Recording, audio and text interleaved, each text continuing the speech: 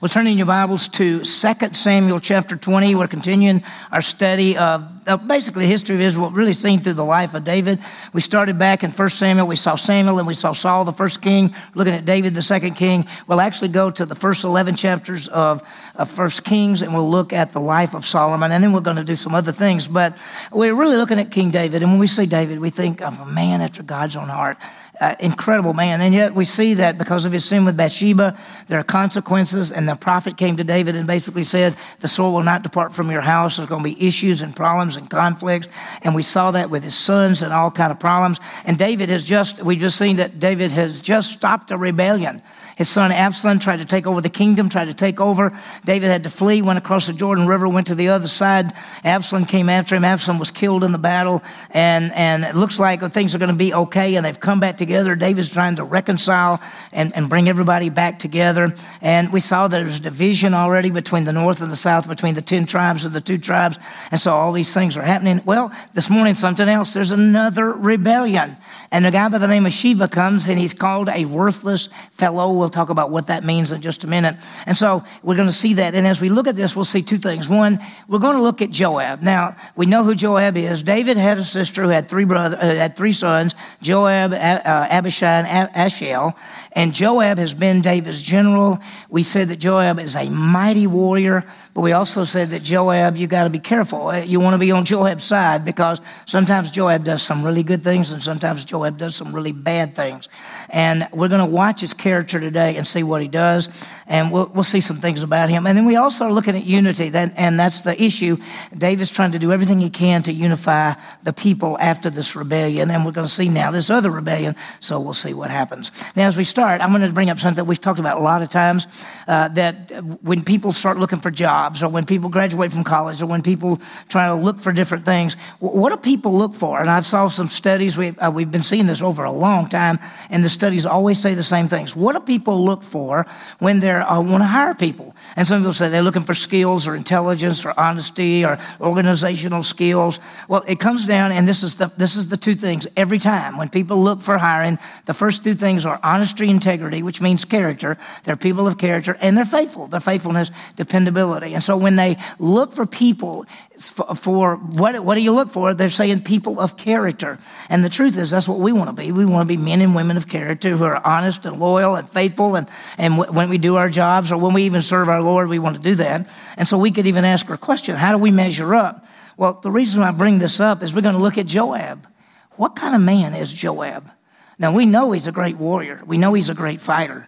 We know he's David's nephew, and yet there's been all kind of problems with him. He's killed some people he shouldn't have killed, and so we're going to see what happens this morning. Let me give you sort of the outline of the passage of what we're going to look at this morning. Let me show you this.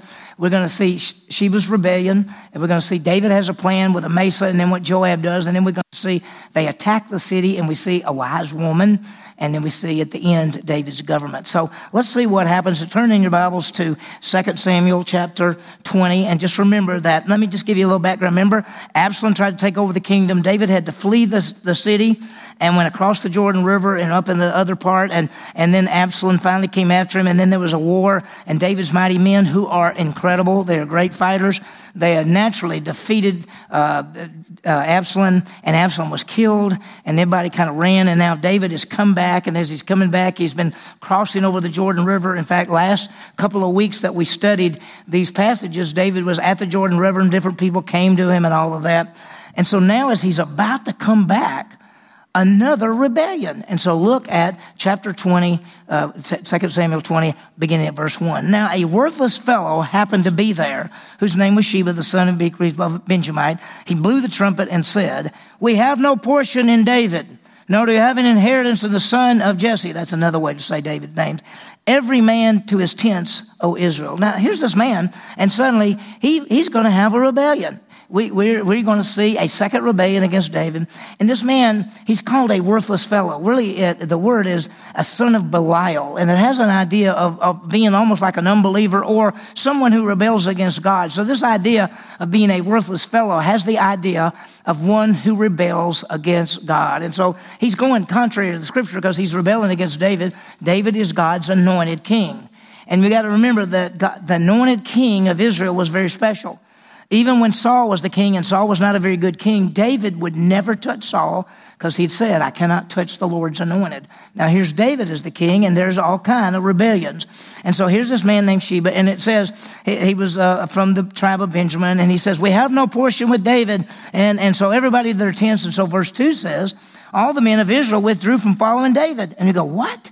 The men of Israel, that's the northern part. And they followed Sheba, the son of Bichri, but the men of Judah remained steadfast to their king from the Jordan, even Jerusalem. So we see a division again. Now, we talked about it last week, that the division between what we'd say the northern part and the southern part is starting now. It's going to go through the life of David. It's going to go through the life of Solomon. And then when Solomon dies, it's going to be a split. And there's going to be two kingdoms, the northern kingdom and the southern kingdom. And so here's this rebellion. And when you think about these people saying, we don't want to have a part with David, and this man says, we don't want to have a part with David, remember, we see conflict, and sometimes we see the same thing. Sometimes in our Christians, in the body of Christ, there's this attitude that we do our own thing.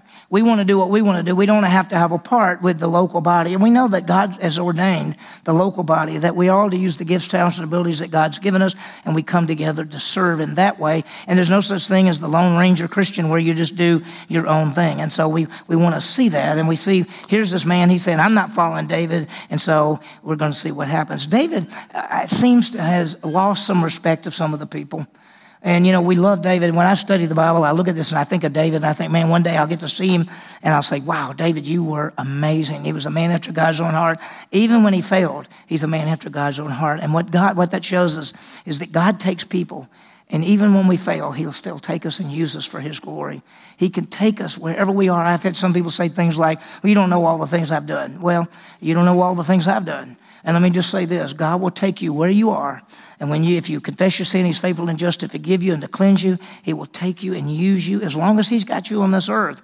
So here we see this worthless guy telling everybody, let's divide. And I think when you start thinking about division and disunity, probably one of the issues there is the selfishness.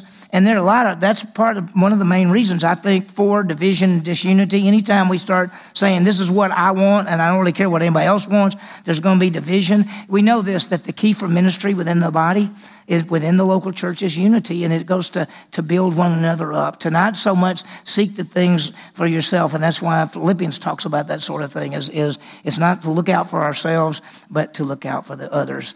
And so we see that. Now, watch what David does. He's now come back to the kingdom and come back to Jerusalem, and look what it says. Then David came to his house at Jerusalem, and the king took the 10 women, the concubines, whom he had left to keep the house, and placed them under guard, and provided them with substance, but he did not go into them. So they were shut up until the day of their death, living as a widow. Now remember what David did. When David left, running off, he left 10 women there in the kingdom. And when Absalom came, and I hate to even say it publicly, we read it, we had to say it. When Absalom came, he took those 10 women, put a tent up on top of a building, and went in and had sexual relations with those 10 women in front of everybody, so that they would know that Absalom is claiming to be the king. Well, when David comes back, he takes the 10 women and sets them off by themselves, takes care of them, but he doesn't have anything to do with them anymore. In fact, that's why it says they were shut up until the day of their death, living as widows. And that's what David did. He said, basically, I'll take care of those women, but I won't have anything to do with them because of what Absalom did. Well, now, what are we going to do about this guy? What are we going to do about this guy, Sheba, who's in rebellion? And so what does David do? Then David said to Amasa, verse 4, call out the men of Judah for me within 3 days and be present here yourself. That's what he says. He calls Amasa. Now remember, Amasa was the general in Absalom. Now, let me just say this. We thought this was the weirdest thing. Here David is fighting for his life, and Absalom has a guy by the name of Amasa to be his general. David defeats them all, kills them and everything, and now Amasa's left, and David comes in and makes Amasa his general instead of Joab. And when we read that and we looked at that, we said, David, Joab's not going to like that a lot. We know what Joab is like. And we know, why would you do that? And we said that he did it for 2 reasons. One was to probably try to bring unity, since Amasa had been with the other group. He says, I'm going to bring them together. But I think it's also to punish Joab. Remember, Joab is the one that killed David's son. After David said, be careful with my boy, be careful with Absalom, Joab killed him. And I think David knew that, and David said, okay, you're not going to get to be the general anymore. Now, we all know how Absalom's going to deal with this. How Joab is going to deal with this. Joab does what Joab wants to do. Joab has always been a leader. Joab has always been a warrior. Joab has always been David's right-hand man. And now David has said, you can't be it, and Amasa's going to be it. Well, he tells Amasa, get everybody together, get the army together within 3 days, and we'll go after this guy. Verse 5.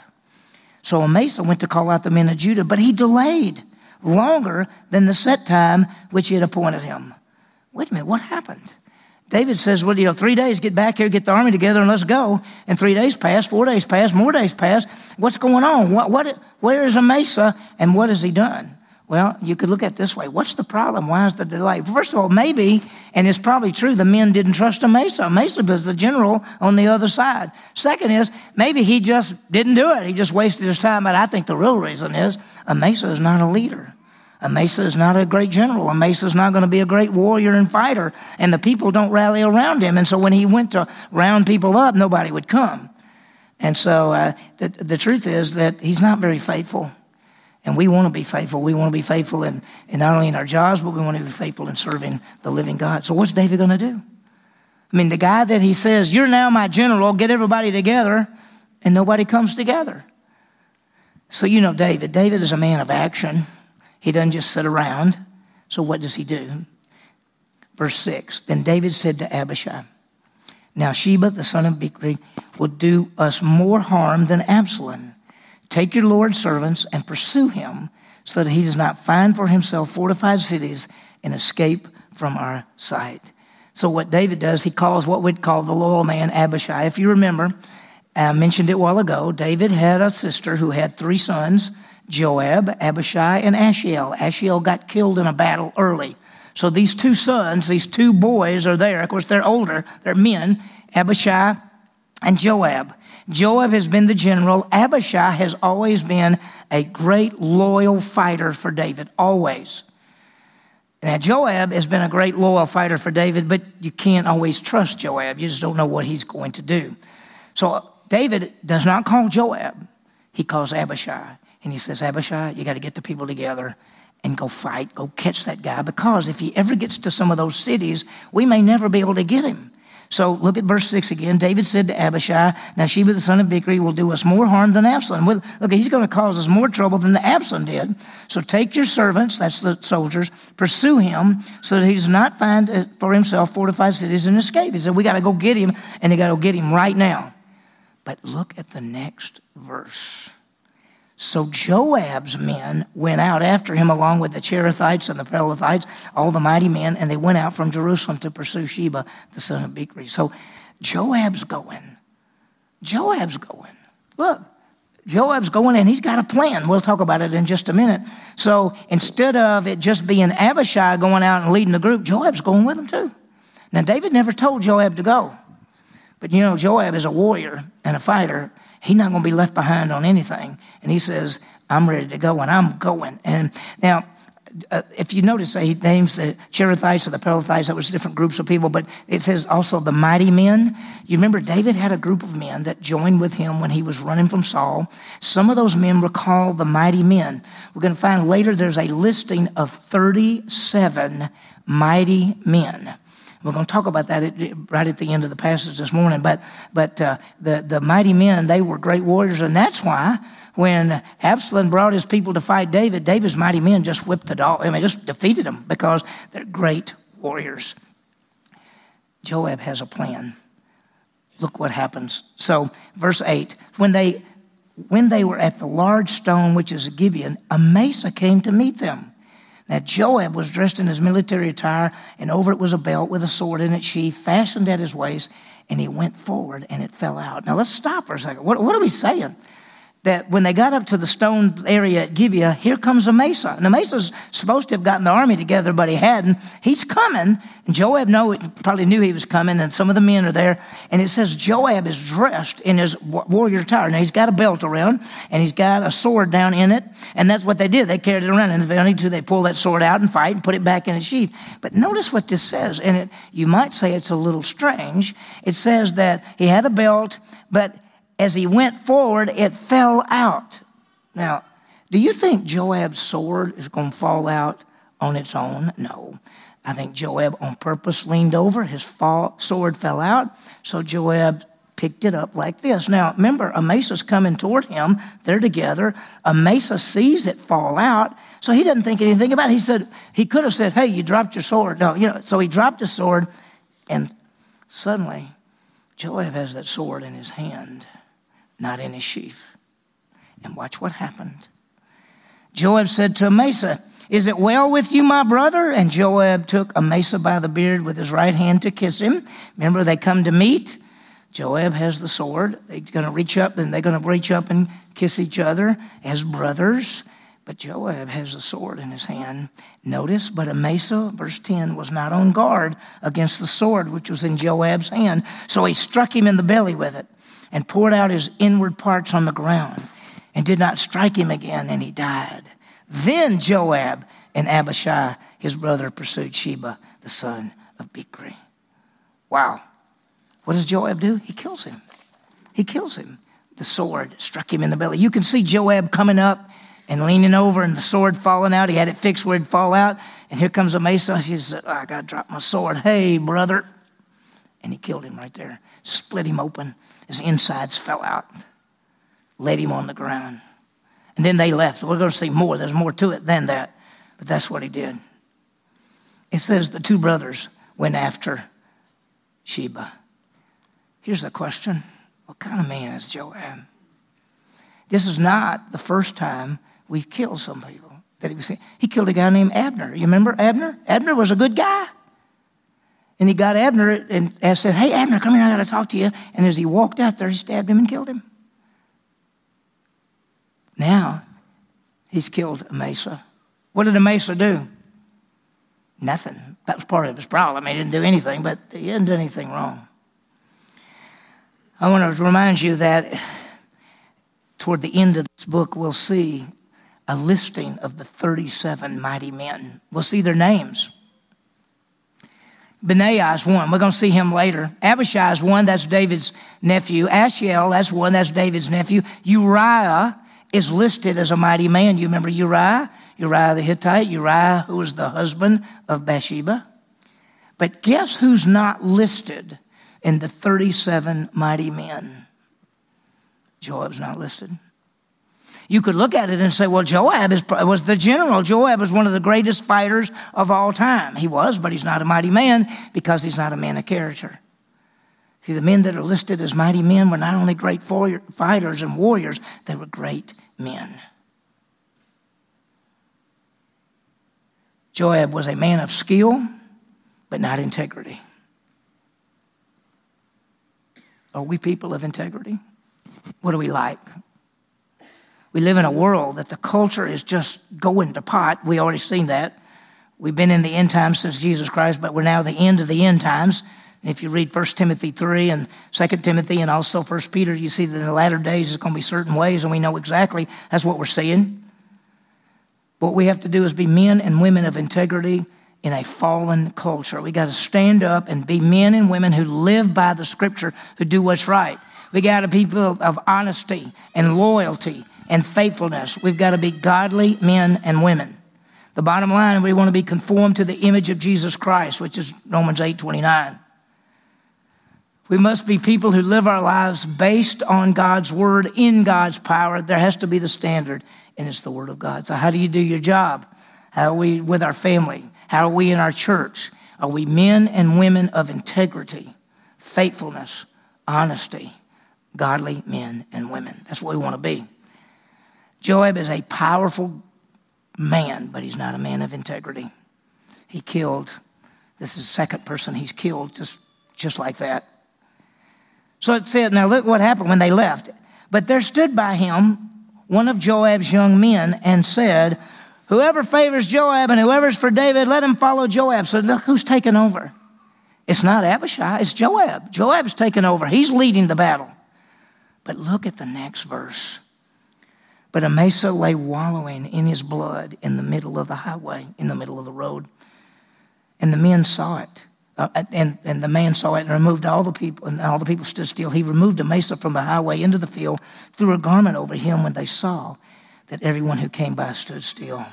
So you see what happened when Joab killed him and he fell down. He just laid there, blood everywhere, everything everywhere. And people would come up and they'd go, oh, good gracious alive. And so this one man said, we can't, So he took the body and he drug him off of the road out into probably the brush and covered up his body so that people wouldn't come and just stand there and look at what happened. Wow.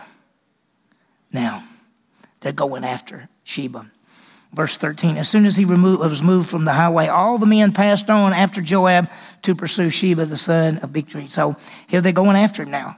And he's had time to get away. And he's going fast, because if Amasa would have got the people faster, they could have caught him faster, but now they haven't, and he's gone a long way. Look where he is. It says, now he went through all the tribes of Israel to Abel, even to Beth Makkah, and all to the Berites, and they were gathered together, and they went after him. So now where is he? Well, oops, let me go back if I can get it on there. There. And the map is really hard to see, but let me just show you a few things. This is Jerusalem. This is where they have been. This is Samaria. This is the Sea of Galilee. They all the way up north past Dan to a city called Abel Beth Makkah. And look how far it is. It's up almost even with Tyre and Sidon up there. So it's a long way. He's run a long way. And so Joab and Abishai and the rest of the men, they're going after him. And when we get there, look, it says in verse 15, and they besieged him. And they came and besieged him in Abel Beth Makkah, and they took up a siege ramp against the city, and it stood by the rampart, and all the people who were there with Joab were wreaking destruction in order to the top of the wall. Well, they came to this city, and by the way, we're going to see that this is sort of a little famous city in Israel. And they came and they started putting up dirt and everything to siege ramp to go up over the wall. They're going to try to take the city, tear down the wall. It says they're doing all this. And think about the people in the city. They're going, what's going on? Why are we being attacked? What have we done? What have we done? And so they don't know exactly what's going on. But I want to stop for a second because we're going to see what we call a wise woman. And let's talk for just a minute about wisdom. What is wisdom? Well, wisdom is a key in life. And what is wisdom? Wisdom is the application of the truth. Now, you can have knowledge without wisdom. Knowledge and application equals wisdom. So what you have is you have truth, knowledge, and then you apply that in your life, and that's wisdom. And so there are a lot of people who know things, but they don't make applications. If you notice, the book of Proverbs and the book of Psalms deal with, we call those wisdom literature. Proverbs, there are 31 Proverbs. Let me tell you what you can do. Proverbs is wisdom literature. You can read the proverb of the day, like today. Today is the 14th day of the month. Early this morning, I read Proverbs 14. Tomorrow, I'll read 15. If 3, 4, 5 days from now, and it's the 24th, I'll read Proverbs 24, whatever comes up. What happens is if you read it every day, then that means once a month, you read the entire book of Proverbs, and you read the wisdom literature. And it'll say something like, the wise man does this, but the foolish man does this. And you want to be wise. You want to say, I want to learn how to live wisely. It's knowing the truth and making application. Well, they're attacking the city, and look at verse 16. Then a wise woman called from the city, Here, please tell Joab, come here that I may speak with you. So this woman calls out to some people fighting and saying, tell Joab to come here. I need to talk to him. So he approached her, and the woman said, are you Joab? And he said, I am. And then she said to him, listen to the words of your maidservant. And he said, I'm listening. I mean, you can almost see this. Are you Joab? Yeah. Would you listen to what I got to say? Well, I'll listen. Tell me what you want to tell me. So what does she want to say? She spoke saying, formerly, they used to say, they will surely ask advice at Abel, and thus they ended the dispute. She said, listen, we're the kind of city that have always had wise leadership. And when people had disputes, sometimes they would even come to our city and say, we got a problem, help us solve it, and we would help them solve it. We've always been a good city. And so we've always been a wise city. And then she said in verse 19, I am of those who are peaceful and faithful in Israel. You are seeking to destroy a city, even a mother in Israel. Why would you swallow up the inheritance of the Lord? She says this, well, we're peaceful. Why are you trying to destroy our city? Well, why are they trying to destroy the city? Who's in there? Sheba's in there. So watch what he says. Joab replied, Far be it from me that I should swallow up or destroy. Such is not the case. But a man from the hill country of Ephraim, Sheba the son of Bichri, by name has lifted up his hand against King David. Only hand him over and I'll depart from the city. So I'll stop right there for a second. He says, if you'll give me the guy, we'll leave you alone. We're not wanting to destroy your city. We just try to get to the guy. And right now, the only way we can get to the guy is to destroy the city. And the woman said to Joab, behold, his head will be thrown to you over the wall. I mean, think about what she just said. She didn't say, okay, we'll tie him up and hand him to you. She said, we'll cut off his head and throw his head over the wall to you so you can see that it's him and that it's over with. And so we only want, see, he says, we only want a Mesa. And so she says, we'll throw his head over the wall. We'll kill him for you. You don't have to kill him. We'll kill him. And we'll stop all this. So the woman wisely came to the people, and they cut off the head of Sheba, the son of Bichri, and threw it to Joab. So he blew the trumpet, and they were dispersed from the city, each to his tent. Joab also returned to the king at Jerusalem. And there's a lot in that chapter, but I want you to think about it. Can you imagine waiting outside the wall, and all of a sudden a head comes thrown over the wall, hits the ground, and somebody says, yeah, that's him. I mean, that's what happened, right? That's him. And so that Joab said, that's it. We got him. They blew the trumpet. Everybody goes back. Notice how this ends this verse. It says, Joab also returned to the king at Jerusalem. Wow. Let me put this up. We don't have what happened when Joab returned to David about his killing of Amasa. We don't have anything. We don't have any record of it. We don't know what they did.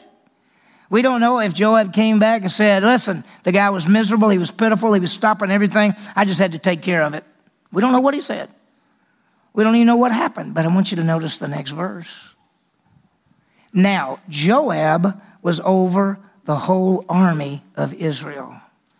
Joab is now back to being the general. Let me tell you what I think. I think that David probably said, I can't keep dealing with Joab. He's going to do what he wants to do anyway. I might as well let him be general because he's just going to cause problems if he's not the general. And I think what David said is, okay, you're the general. You can be the general. Notice it goes on and gives us some information about the people. It says, now Joab was over the whole army of Israel, and Benaiah was the son of Jehoiada, was over the Cherethites and the Pelethites. Now, we're not sure exactly who those people are, but let me show you this. Joab is now the general, but this guy named Benaiah, we're going to see him again. We're going to see him a lot. In fact, when we get toward the end of this book, and then when we get into 1 Kings, we're going to see this man. He is a great warrior and a great man.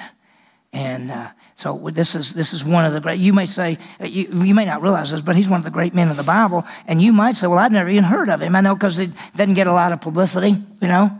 But this guy, you're going to look at him in these next weeks to come, especially when we get into 1 Samuel. And 1 Kings, you're going to see what an incredible man. He's a great leader and a fighter. Let me go ahead and read it. He goes on and says, Adoram was over the forced labor, and Jehoshaphat was the recorder. The recorder didn't just mean the guy who wrote the records. He was an advisor as well, but wrote the records. Sheba was a scribe. He wrote things down. Zadok and Abiathar were priests. And then Ira the Jerite was also a priest of David. This word has an idea of a kind of an advisor, a person that would come and help David think through some things. This guy's named Ira. So this is where we stop, that we're at this point. And then what's going to happen? What's going to happen to David now? Because it's been one thing after another. Well, we'll see next week what happens. Sheba leads the rebellion and gathers some around him. David tells Amasa to go get the army, but Amasa fails. David sends Abishai, but Joab goes and kills Amasa. And then Joab leads the attack. They attack the city. The wise woman says, what's going on? They say, we want that man. They cut off his head, throw it around, and that ends the rebellion. And then David have the listing of his leaders. Let me give you some applications. The first one is this. Let's be men and women of godly character. Let's do it. Let's be men and women of integrity. It's so easy to follow the pulls of the world. I mean, our culture, and we know it, it's just so warped. And in fact, what if you just go back 50 to 60 years, what we believe was what was accepted as the key. Now what we believe is what's rejected as the key. And the basic truths of what we believe about human beings and rights and wrongs, they've all been warped and changed. Let's stand for what is right. Let's live by God's word, in God's power. Let's know the word of God and apply the word in God's strength. That's the only way we're going to be able to live. The only way we're going to live is live in God's power. That's the only way to do it. Stand for what is right. Be people of character, honest and faithful. Second, let's be wise people. Wise people wisdom comes from the word of God, taking the truths from God's word and living by them. So that's what we want to do. We want to be wise men and women. The third thing is let's seek to keep the unity of the body. And it's so easy to break the unity. It's so easy to be upset about something. It's so easy to be, and the bottom line, it goes back to that selfishness. It goes back to, this is what I want. This is when I want it. I want to do my thing. Well, when we look at the Bible says, look, be at peace with others. Put others before you. Never return evil with evil. Always return evil with good. And we want to be men and women who seek the unity. And then last, this is something I want you to just think about from this passage, that God's anointed is going to always succeed, and that's David. There have been rebellion after rebellion against David, but David stays the king. David's going to be the king as long as God wants him to be the king, because David is God's anointed one.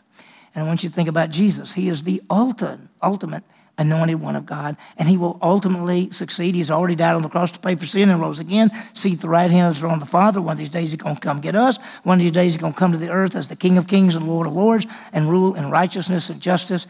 Even his death and resurrection, he died and rose again, and he will rule forever. Nothing can stop our Savior Jesus Christ. We ought to rejoice in that fact. We look at things and we say they're all just falling apart. And as Jan Markell says, they're not falling apart, they're just falling together. And it is true. Everything's coming together to when Jesus is going to come get us. And let me just tell you something. It could happen at any second. One of these days, Jesus is going to come in the clouds with a shout and the voice of the archangel. The dead in Christ will rise first. We who are alive and remain to be caught up together with and to meet the Lord in the air. And thus we will always be with the Lord. That's the next event. It'll be followed by a tribulation time period. It'll be followed by the second coming. It'll be followed by a kingdom. It'll be followed by the eternal state. All of that's coming. What God's word says is always true and is always accurate. One of these days, it could be any second because there are no signs for the rapture. It could happen at any second. The word rapture comes from a Latin word rapio, which means a snatching away. The Greek word is harpazo, which means to pull and pull out. And that's why he says, and the dead in Christ rise first, we who are alive and remain will be caught up together. It's the word harpazo, be snatched up off the face of this earth. That's going to happen, and it could happen at any second. So I hope and pray that every one of you in this room, that you have believed in Jesus Christ for eternal life. You understand he died for you, paid for sin, and rose again. He offers to you a gift. The gift is eternal life, and it's simply by faith. It is not works. It's faith alone in Christ alone. I hope and pray everyone in this room has trusted Christ.